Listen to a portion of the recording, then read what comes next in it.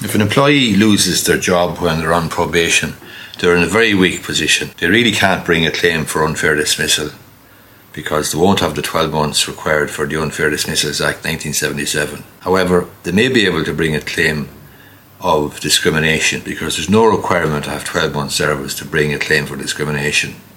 There was a recent case there in Dublin involving a creche worker, a young employee who had been dismissed. She worked in a creche and she was dismissed during the probation period. The employer's position was that it wasn't working out or she wasn't satisfactory or whatever. She brought a claim to the WRC, but of course she was prevented from bringing a claim under the Unfair Dismissals Act 1977 because she didn't have the required 12-month service. However, she brought a claim under the Employment Equality Act for discrimination. In other words, she claimed she was discriminated against, I think on the grounds of age, and she won her case at the WRC. The employer then appealed that decision to the Labour Court.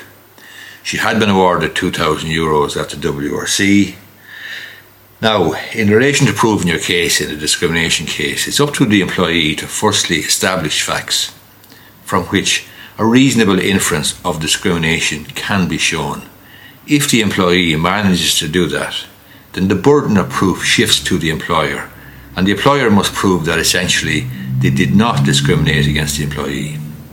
In this case, when it went to the Labour Court have to have a belief or have an opinion or have a feeling that you're being discriminated against. You must establish facts from which a reasonable inference of discrimination can be shown or can be inferred.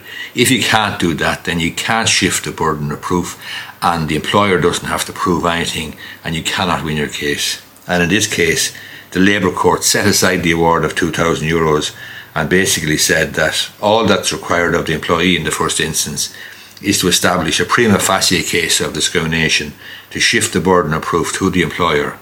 But they must establish that prima facie case. Without that, the burden doesn't shift and the employee loses. This burden will not be shifted by mere opinion or assertions or the fact that the complainant falls within one of the discriminatory grounds. Something more than that is required. The something more is facts from which a reasonable inference of discrimination can be shown. The Labour Court set aside the award of €2,000 to the employee. I hope you find this video useful. If you do, I would appreciate if you gave it the thumbs up down below. Thanks a lot.